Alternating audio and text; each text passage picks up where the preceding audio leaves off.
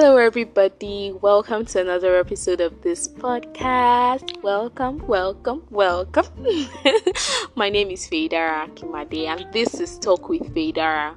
This is a podcast where I share about things that go on in my life, things that I would like us to learn, things that the Holy Spirit teaches me, just where I can this is like my safe haven. I usually say this is my baby social media, where I can just, how you have many children and then one particular one is your favorite, maybe the last one or something.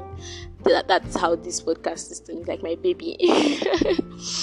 So yeah, today I'm going to be talking about how to enjoy your life, how to live like a big boy and a big girl. Okay, not like that, but I'm going to be just sharing some tips on enjoying everyday life, and let's jump right in. So I don't know if this has ever happened for you guys, but me generally, what's that? Me. I am a morning person. I enjoy waking up in the morning. Like, I hate it when I wake up anytime after 8 o'clock. It's like my day has already gone. So generally I wake up around 3, 4. If I wake up late, I'm waking up 6. So it's like I really enjoy when I wake up in the mornings. My mornings start right. It gives me so much joy. But then it happens so many times where I wake up like that, so full of energy, ready to jump right into the day, and somewhere between, God knows when, I just lose every vibe, or something just happens. I hear a bad news, or just something, or just come online and the social media anxiety just gets to me, or just normal everyday things, like they just happen and my day just goes, and I'm like, this has happened. Or I've shared about sexual sin, or that happens, I find myself going back or thinking about it just makes me, could just turn the whole tide of my day around, and I'm like, why? So something like that happened. I'm going to be sharing my experience. This was on Thursday. Yes, on Thursday. I woke up around 2.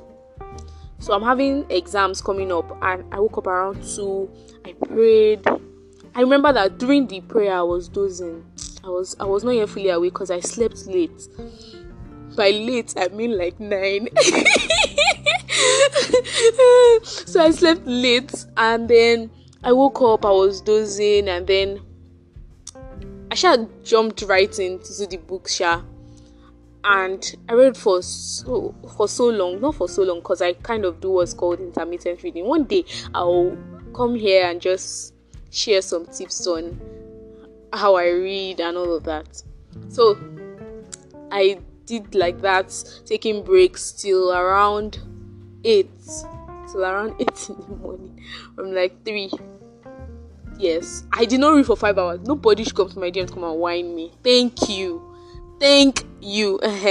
So I did that, and then all of a sudden, just as I was going to have my bath to go out for the day, I just started thinking about the things I had not done, the things I had not read, like my shortcomings. I think I went online, I saw some things.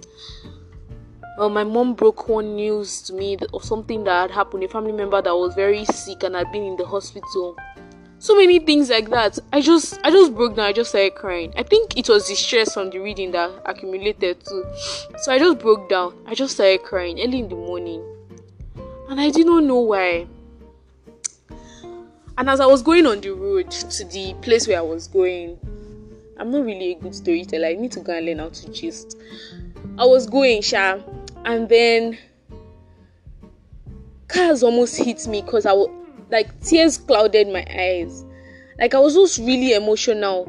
And it seemed like I was just doing it for no reason. Like, what's wrong with you? It was like I was having a conversation with myself. Like, guy, what's wrong with you? Snap out of it. I got to the office where I normally go. I'm not working yet in an office yet. So I got to the place where I was going. And then I just felt so empty. Like, as if my love tank was drained.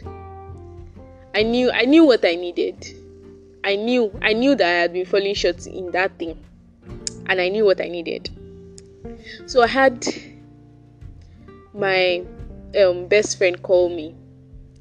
And then we're talking on the phone, and I got to like rant about it and just let go of the issues.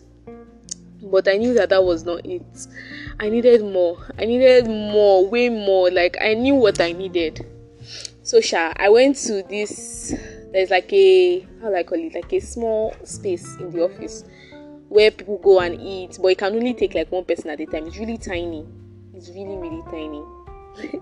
So I went there, like God was inviting me to come and eat.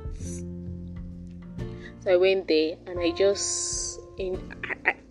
I don't know how, just a switch like that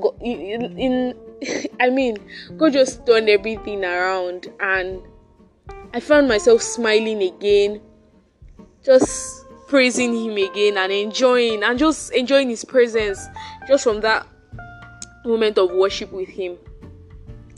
And I just started thinking about it, that so many times I've allowed myself to fill up these wantings, these desires, these things. I've looked for alternatives. That's how I can put it.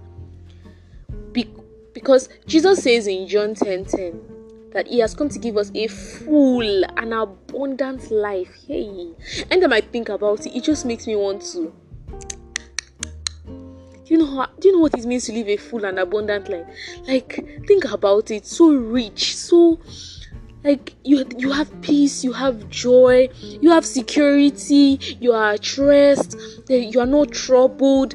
It is. I recognize that it is not a life where everything externally is going well, but that in your life, you are just enjoying yourself. You are enjoying your life, like you are. Yeah.